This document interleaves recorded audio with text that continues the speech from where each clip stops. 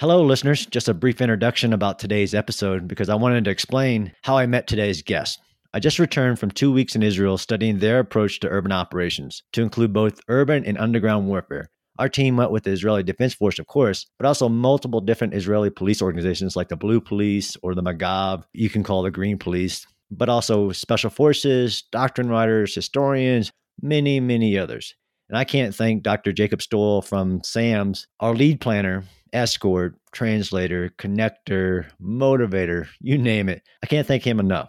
I also can't thank the Israeli leads like Lieutenant Colonel Gilad Avignon, who just left at the U.S. Army TRADOC LNO from Israel, or Eyal Berkolovich. Countless others like Tal from the Magav or Shlomi from the Israeli police. I just can't thank everybody enough. Hopefully, I'll be releasing a bunch more podcasts with guests I met during the trip. But how I met today's guest was kind of unique, but I found out not quite unique in the Israeli way. It was our second to last day, and we had in country. In our last day, we were going to basically self-guided tours. Our group had started to make the return flight, so there was only 3 of us left, and we were actually having lunch with my friend Shlomi from the Israeli police, and he asked, well, what are you guys going to do? I told him that we had a couple of ideas, but definitely open to his suggestions. And he said, you must go see the city of David, ancient Jerusalem. I had no clue what he was talking about, and that's probably my fault because we were sitting in a cafe in Old City, Jerusalem. But then he said, wait, I know a guy, let me check. And he picked up his phone, he started texting. And I had learned from my trip that this was how many things worked in Israel. It's about connections, knowing a person, friends, very tight communities. Within minutes, Shlomi said, here, text my friend and he'll meet you there tomorrow and give you a tour. I had no idea who his friend was or the once in a lifetime tour I was about to experience. And that's how I met today's guest, Zeev. So sit back and enjoy the show.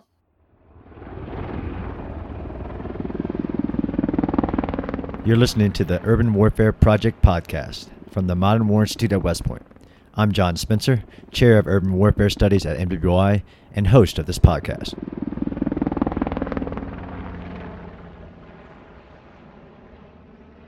Today's guest on the podcast is Zeev Ornstein. He's the Director of International Affairs at the City of David, Ancient Jerusalem. Zeev, welcome to the show. Great to be with you. If you don't mind, I thought we'd start with some very basic background on what is the City of David, Ancient Jerusalem, and what is your role there? So Jerusalem has significance for billions of people around the world from multiple faiths and backgrounds. And yet up until 150 years ago, when people thought, where is the original biblical city of Jerusalem, the city of David, this place where Jerusalem began, associated with people like King David, King Solomon, prophets like Isaiah and Jeremiah, of course, from a Christian perspective, people like Jesus as well. And when people were thinking, where is that Jerusalem?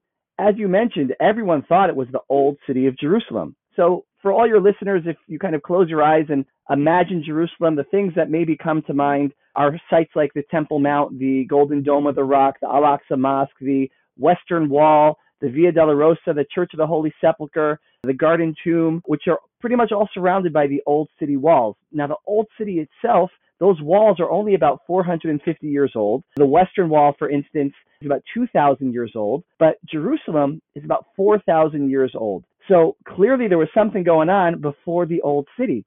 And yet until 1867, everyone just assumed that the old city was biblical Jerusalem, until Queen Victoria of England wants to discover the treasures of the Bible, the Ark of the Covenant, for instance. And so she sends a man by the name of Captain Charles Warren to the Holy Land to find those treasures. Now, if you want to go to one place in the Holy Land to find the treasures of the Bible, you'll go to Jerusalem, which is what Charles Warren does. He then goes to the Temple Mount, the biblical Mount Moriah, the site where the Temple of Solomon stood. And then when that was destroyed by the Babylonians 2,500 years ago, the temple that was rebuilt, and which is known today as the temple of King Herod, the temple that stood during the time of Jesus. And he says, I want to excavate on the Temple Mount. It's one of the holiest sites in the world, certainly probably the most sensitive piece of real estate on the planet. And at that time, the Ottomans, the Muslims, are controlling the area. And they say to Charles Warren, we're sure you're a great guy, but you are not going to dig up the Temple Mount. And today, due to religious sensitivities, political sensitivities, there has been virtually no archaeological activity on the Temple Mount. So Charles Warren says, listen, I can't go back to the Queen empty-handed. I have to have something to show for my efforts. And so he says, if I can't excavate on the Temple Mount, I will do the next best thing, which is to excavate near it. So he comes down the slopes of Mount Moriah, of the Temple Mount, and he's walking through the Kidron Valley just below the Temple Mount, and he comes across the Gihon Spring, which has been flowing from when we were there together just a couple of weeks ago, going back thousands of years. And he sees it's flowing through an ancient man-made tunnel. Now, he doesn't realize it, and this is something we'll come back to, I guess, a little bit later, but he begins walking through a tunnel engineered some 2,700 years ago.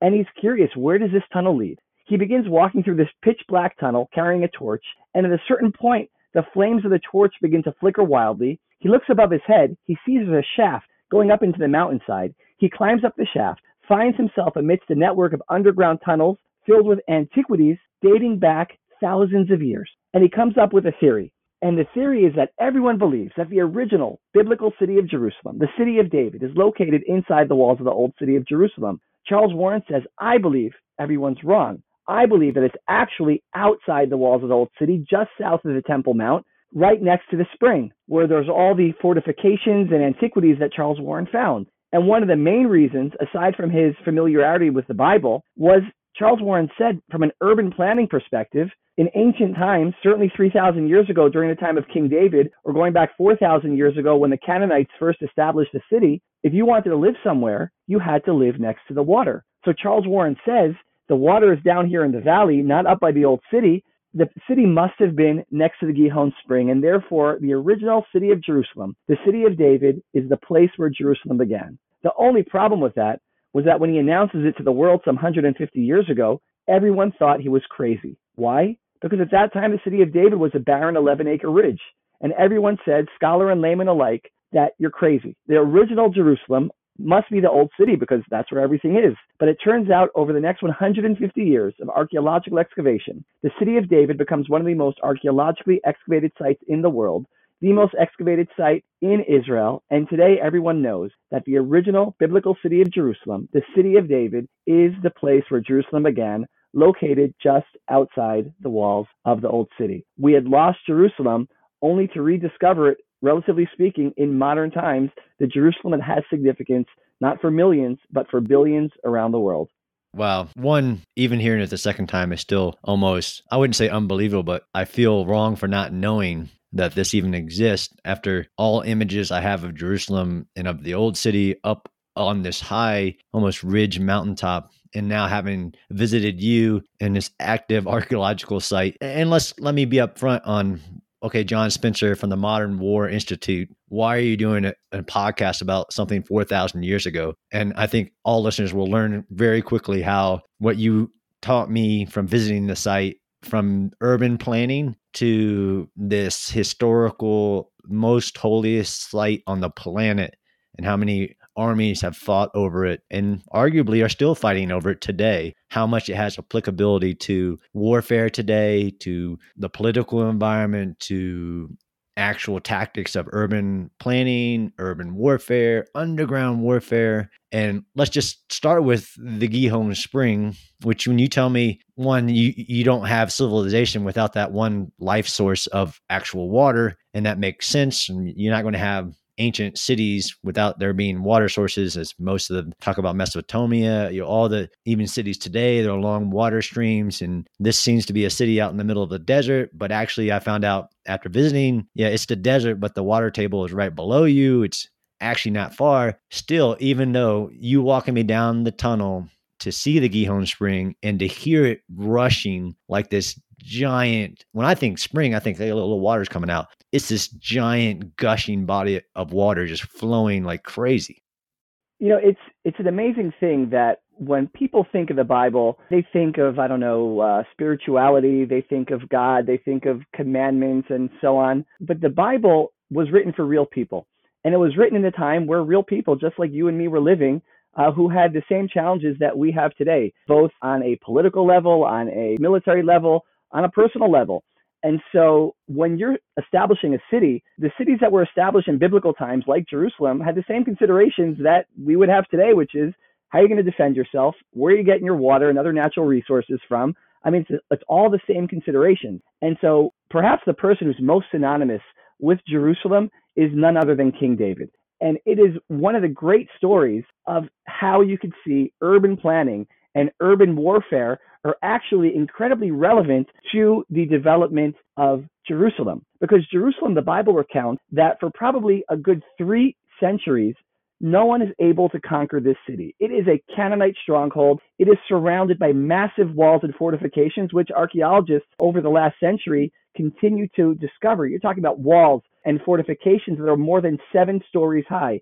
And you're talking about building these things without cranes and other technology that we take for granted today. And so this was a heavily defended city. It's up on a ridge. On each side are valleys, which means in order to come up and try to conquer Jerusalem, you're going uphill, which is why the Canaanites were so confident that when David comes some 3,000 years ago, in order to conquer the city, the Bible recounts how the Canaanites, they're taunting him. They're saying, we could put our blind and our lame on the walls of the city and you still won't be able to conquer it. That's how strong the defenses were. And so the Bible recounts that what does King David say? King David says, whoever wants to conquer the Canaanite stronghold must strike at the water channel. Now, what we saw together, John, was you have this spring. Literally sitting on top of the spring is a massive, almost 4,000-year-old, more than 7 stories tall stone fortress. It sits right on top of the spring, which means the only way to get to the spring is somehow going through this fortress, and then you have the walls going around the rest of the city. The only access to the water is coming from inside the city. So King David realizes he has a problem because if he tries to scale the walls, it's a suicide mission.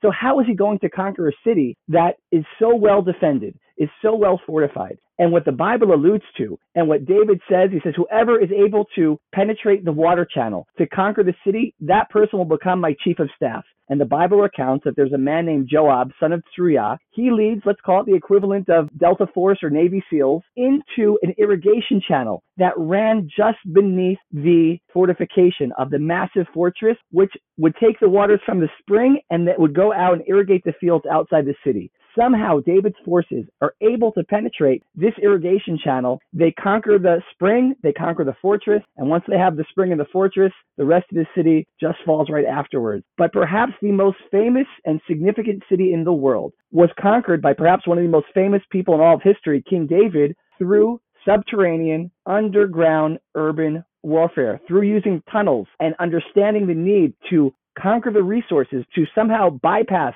the above ground fortifications. That is how Jerusalem was conquered some 3,000 years ago. And the rest, as we say, when it comes to Jerusalem and King David, is history. And what's actually funny in that story is the Bible is very vague about how David conquers Jerusalem. And one of the reasons for that, I think, is because who's living in the city after King David conquers it, which is none other than King David and his descendants. And so what exactly was the weak point of Jerusalem and its defenses? That's what you would probably call in the military need-to-know information. And since it wasn't need-to-know for pretty much anyone other than David and the defenders of Jerusalem, the Bible is very vague on exactly how he does it. But again, somehow he penetrates the underground tunnel system beneath the spring, beneath the fortress. And once he does that, the city falls right into his hands.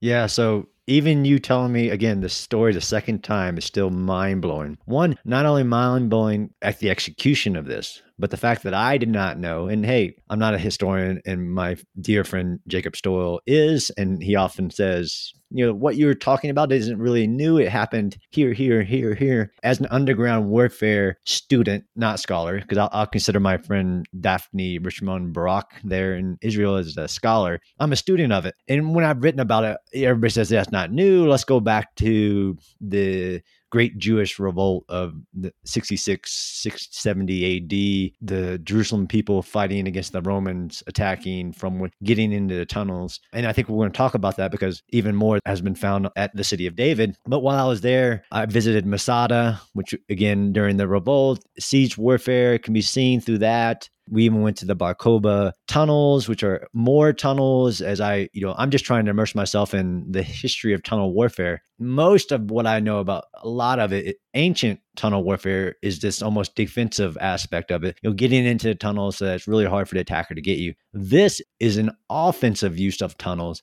And like you said, almost a Navy SEAL Delta Force operation. And that tunnel still exists today. And unfortunately, I didn't get to walk it. Next time, I'm absolutely walking it through the Gihon Spring and the whole measurement of it. I don't think people can appreciate the 7-story fortress around this spring, which is an offset of the actual fortress walls of a city. You're talking ancient city defenses, giant walls. And I know that it's almost an engineering marvel. You're talking 1,000-pound stones, 7 stories tall, and you can actually go into your site and see that and stand at the top and say that's what it felt like to look up at the top and people launching spears and stones down. And realistically, pretty easily defendable, especially now before the age of artillery and all that. But to think that they found this secret entrance into the city through a tunnel and covertly inserted operatives to assist in the, what I call in the city attack. It's mind blowing that I didn't know it. And number one reason why for many reasons, I wanted to do this podcast was that story. I mean, just amazing.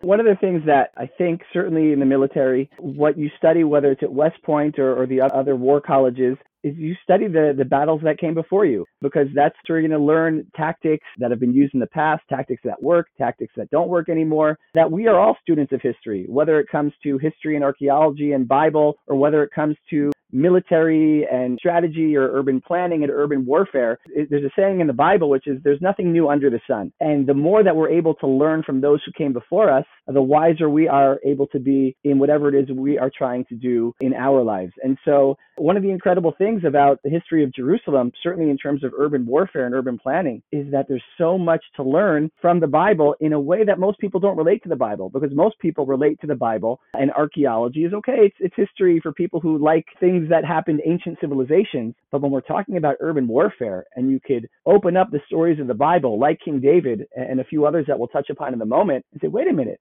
there's actually strategy that we can learn from today. That's an incredible thing, because there's really wisdom, whether that wisdom is going back to World War II or World War I, or, the battles of Sparta and so on. You could also go back to the times of the Bible, and there's in fact wisdom to be gleaned when it comes to military tactics and strategy there as well. The Bible, yes, has what to offer humanity in a spiritual sense, but it also has a lot of practical wisdom in many other areas of life that people don't necessarily think to check out what the Bible might have to say. And another example of that, when we saw the spring flowing through that tunnel, if we fast forward about 300 years after King David, now you have the Assyrian Empire, which is marching its way through the region, literally conquering the entire, what you call the Middle East, going from modern day Iran, Iraq, and just going straight across the region. And they come to Jerusalem, and they surround the city. The Bible recounts that 185,000 soldiers ultimately come and besiege the city. Now, Hezekiah knows that war is approaching, and the Bible recounts that Hezekiah says, why should the king of Assyria come and find much water?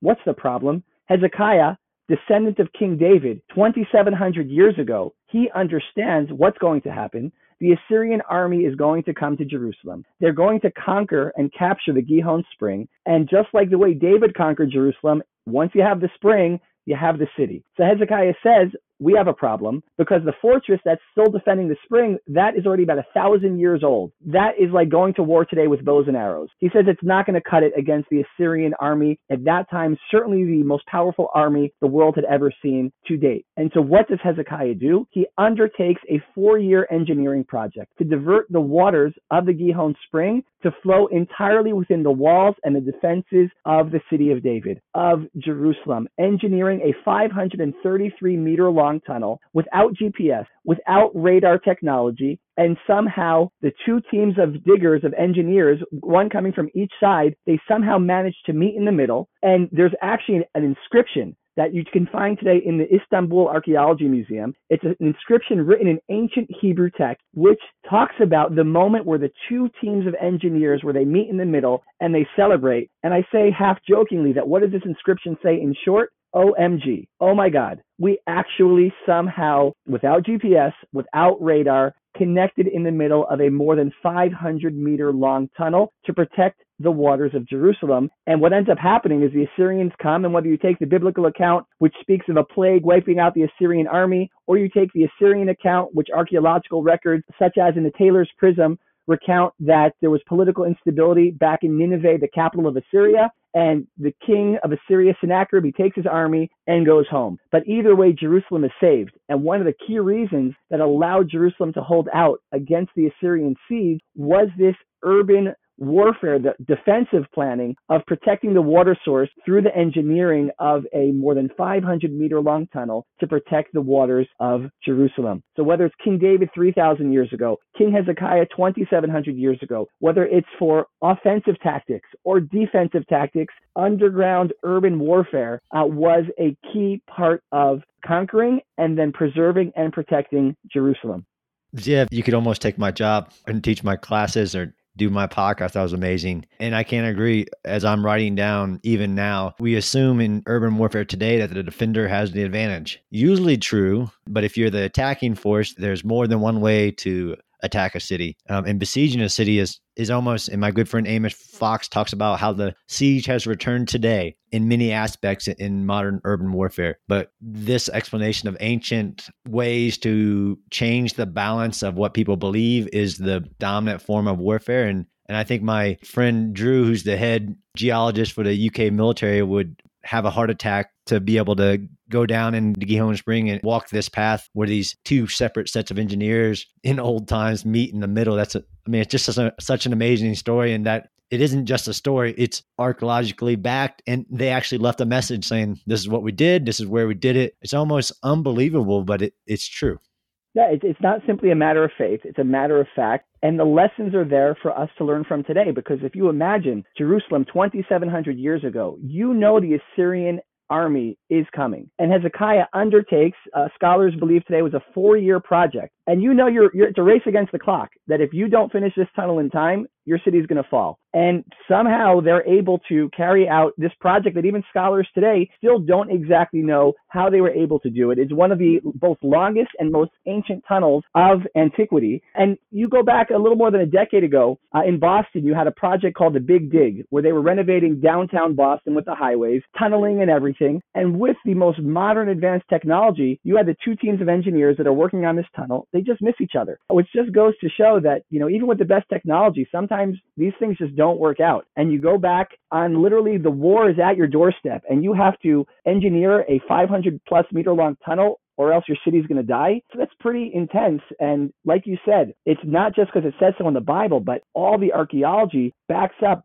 just about every aspect of this incredible story. And it's, as you mentioned, most people, when they think of the origins of tunnel warfare, they go back 2,000 years ago, around the time of Jesus, to the Roman conquest of Jerusalem. And we're already talking about two examples, one that's 1,000 years before that, another one that's 700 years before that the tactics in Jerusalem are very much dependent on the terrain and coming up with clever and unique ways both to conquer as well as how to protect the city. And that really has not changed over the last 3,000 plus years. And touching on the example that you mentioned from 2,000 years ago, in the year 70, the Romans will conquer Jerusalem. They will destroy the temple, the second temple that stood atop the Temple Mount. And during that time, in the years leading up to the destruction of Jerusalem, the Jews in Judea, which was the name of the country at that time, with its capital being Jerusalem, they launched what became known as the Great Revolt. This was the revolt of the Jewish people against the Roman occupation of their country and of their capital city, Jerusalem. And what ended up happening was, just like later on, as you mentioned, in future revolts like the Bar Kokhba revolt some 6 decades later, the rebels tried using underground warfare, tunnel warfare. And one of the examples of that was beneath the Pilgrimage Road, which is what I call the biblical superhighway that runs through the city of David. There were sewers, there were drainage channels, and this was a place where both Jewish fighters and also refugees sought refuge from the Roman soldiers, from the Roman legionnaires, and they were hiding. Some of them ended up using this tunnel system to escape Jerusalem and end up going out to the desert fortress Masada. But eventually the Romans learn about this and they close off the exit points. And the historian Josephus speaks of 2,000 Jews hiding in the sewers beneath the Pilgrimage Road in the city of David in Jerusalem. And the Romans find out about it. And they come with sledgehammers and they break open the flagstones of the Pilgrimage Road. And they find these 2,000 Jews hiding there. Archaeologists find whole cooking pots, meaning the people who were there were living there for days, perhaps weeks, maybe even for months. Any of your listeners are familiar with the Holocaust and the idea of Jews hiding from the Nazis in sewers. This was the same story just 2,000 years earlier in Jerusalem. And what archaeologists understand what happened there is when the Romans found all those 2,000 Jews hiding in the sewers, well, they didn't actually want to go down into the sewers and have to fight them in the sewers. That was not something that tactically was going to serve their interest. And so what they would do is they would strategically break open portions of the pavement, of the flagstones, and light fires and put smoke down into the system, which then forced either the people to go out, in which case they would be killed, or to keep going lower and lower, at which point the Romans kept putting up more and more walls until eventually they created a kill zone and they killed the last 2,000 Jews of Jerusalem in the year 70. So as you mentioned, here's a more modern example, only 2,000 years ago, of how tunnel warfare was being used both by the defenders of Jerusalem, but ultimately it was used against them by the occupiers and conquerors of Jerusalem, the Romans, who understood, they came up with tactics how to fight back against this form of tunnel warfare. Yeah, so again, an amazing story that I had never heard of. Of course, I heard about the Great Revolt, but in this story of the sewage and you walking me to the actual flagstones and showing me the broken ones that are systematically broken on purpose to get at the people underground, to include Roman swords are found, if I remember right, down there. Can you talk to us about this site, this story, and the site that backs it up was a relatively new find? Can you talk to me about this site? And again, another mind-blowing experience is you showing us the site.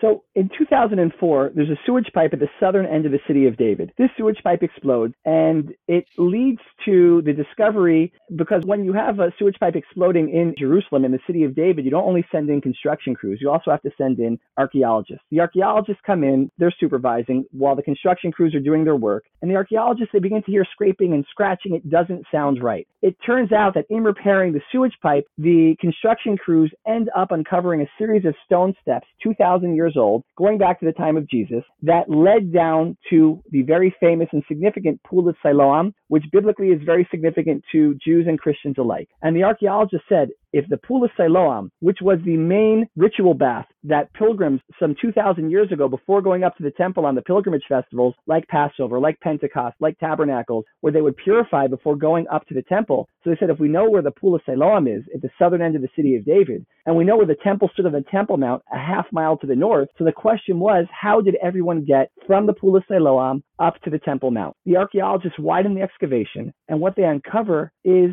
the beginnings of the pilgrimage road. The road that most likely the ancestors of most of the people listening to this podcast right now, their ancestors, this is the road, whether you're Jewish or Christian, 2,000 years ago, this is the road that your ancestors walked on when they went up to the Temple Mount in Jerusalem. And you could see along the pilgrimage road, the flagstones that are still totally intact, that were placed there some 2,000 years ago, still in mint perfect condition. You can see where the archaeologists are uncovering those stones, the pottery literally just falling out of the wall, out of the excavations. And you can see the broken flagstones where the Romans shattered the flagstones in an effort to both discover and smoke out those last rebels, those last refugees of Jerusalem. And as you mentioned, John, one of the things archaeologists find is a Roman sword and scabbard, presumably one that was used to kill those last 2,000 Jews of Jerusalem. But what's inspiring is something else that was found along the pilgrimage road, as well as inside the drainage channel and in the sewers, which are ancient coins, small little bronze coins. And scholars have long wondered why each year of the Great Revolt were the rebels, were the Jewish fighters minting these coins, because at that time the coins had no monetary value. And if they really wanted to fight the Romans, what should they have used the metal for? To make weapons. So why were they minting these seemingly worthless coins? Now, first, it's important to understand, what does it say on the coins? So one, it has the date. The coin that we saw together, John, when we were there along the pilgrimage road in the city of David, was a coin dated to the second year of the Great Revolt, which corresponds to the year 67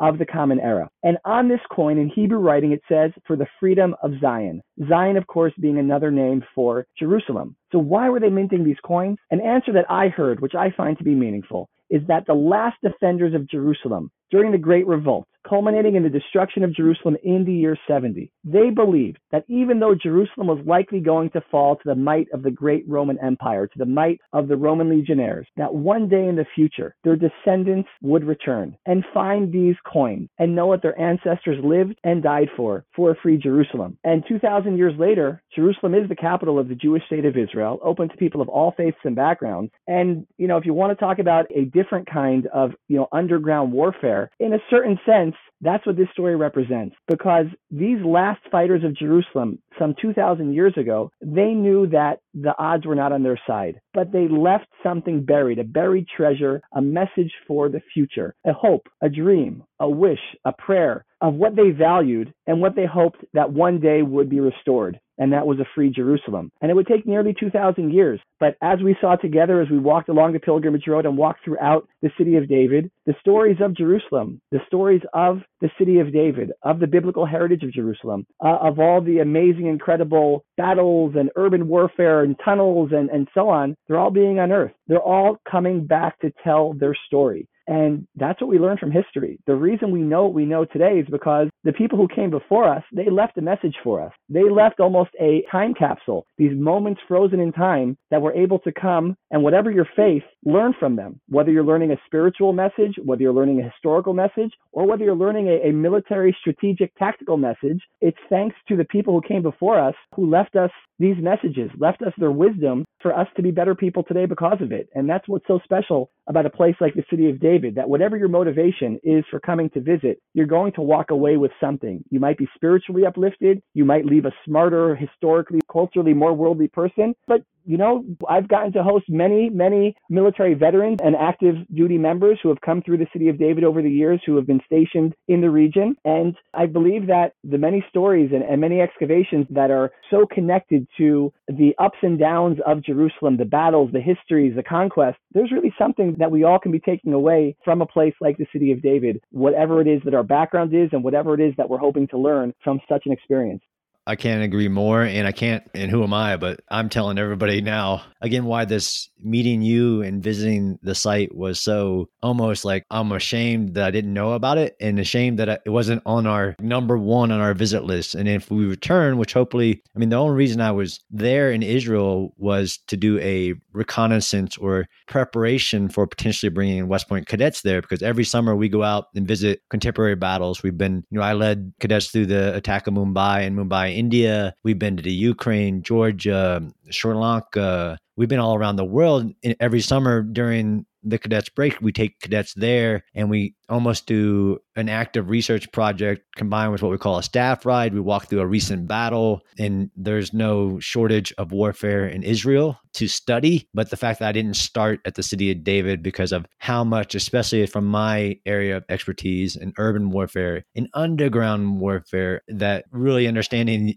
whether it's a modern city like Mumbai or a modern city in conflict, you talk Marari, Mosul, you name a conflict today, you have urban aspects, and then every urban environment has an underground aspect. And to look at these tunnels, the 2,000 plus years old, and like you were saying, the pilgrimage road, when you say sewer, I don't want people to think, like sewage pipe. It was a full stand up straight walk down built a long time ago that you could walk through just like a tunnel you'd find today. That's right.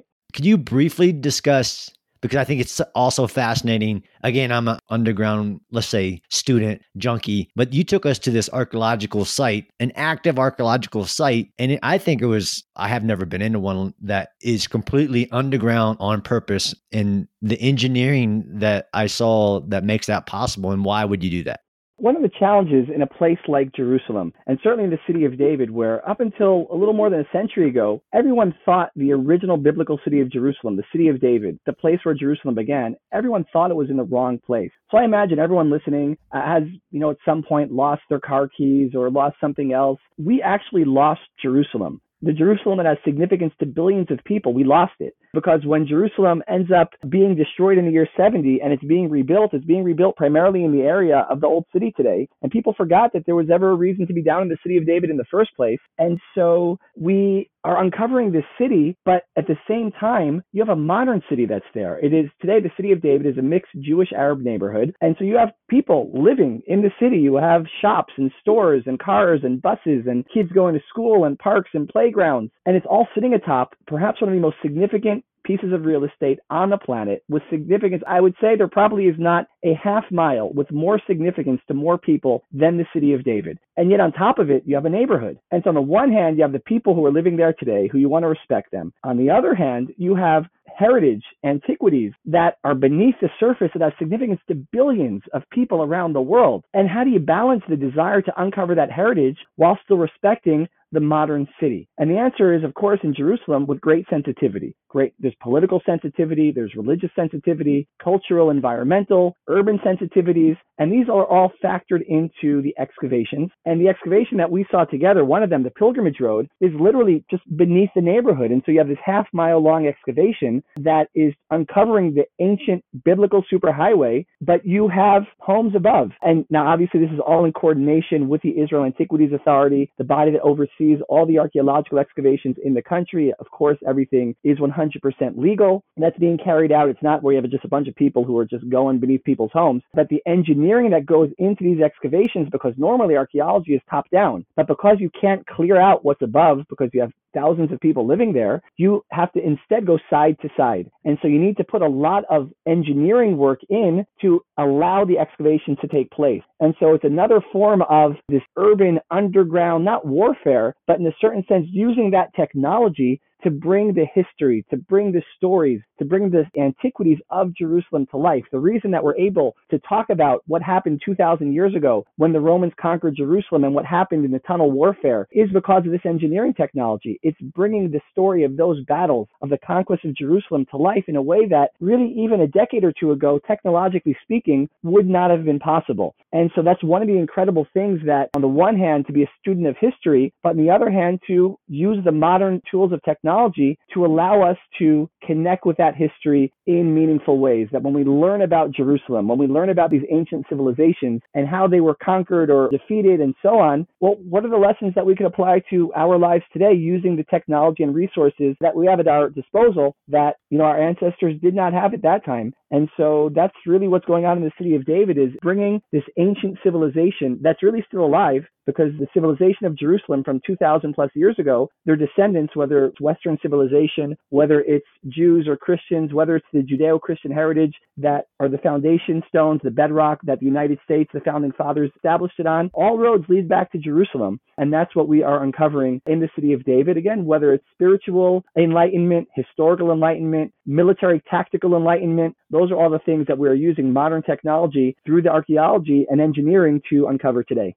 Yeah, and it's amazing to see the steel arches underground holding up the whole city above it while you're digging out a road that was open air in the sunlight. And one day, I know I had the honor of seeing this site before it's open to public. I know it's not open to the public and won't be for a little while, if not years. To walk the road, and I don't want to put words in your mouth, even no matter how religious you are. I know that you said on the Temple Mount, many of the most sacred sites to Christians and others are general areas. Like we know that, let's say Jesus' crucifixion, it happened here, but how you said that you were asked, well, what probability would Jesus and the people of that time have walked this street? And it's statistically 100% just based on the nature of the Pool of Siloam. And like you said, walking up the Pilgrimage Road, but to be standing underground on that road, almost like perfectly preserved, seeing ash from the wall of the fires the Romans made to destroy Jerusalem, having the reflection, and now I have a new starting point for multiple aspects of military strategy, urban warfare, especially about what I think is a major gap in our own scholarly work, is about defending cities, even as of today, what's required, what type of thinking and creativity has to go into that, rerouting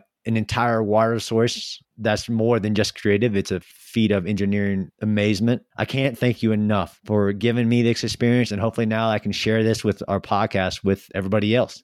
Absolutely. And anyone who's listening to this, the City of David is pre-COVID. We had over 1 million visitors in 2019. And God willing, once this pandemic is behind us, we're looking forward to people being able to come back and experience this site. And so I would say certainly many, I imagine, of your listeners are listening with an ear for the military strategy and tactics. And one of the things that I've learned just in my own knowledge from trying to learn more about military history and books I've read is the worst thing that will bring down any nation, any military force, is hubris. And thinking that you know everything, that you're smart and you're powerful and no one can teach anything and no one is better than you. And once you start feeling like that, your days are numbered. And one of the powerful things that I've learned through learning about military history and also the history of Jerusalem and every day in the city of David is that we're standing on the shoulders of giants. It doesn't matter what your faith is, to look at what happened in a place like Jerusalem thousands of years ago, both from the engineering and from the military conquest and strategy and the spiritual development and so on. There's so much we could learn from all the people who came before us, that we are who we are today and where we are today because of the many, many great people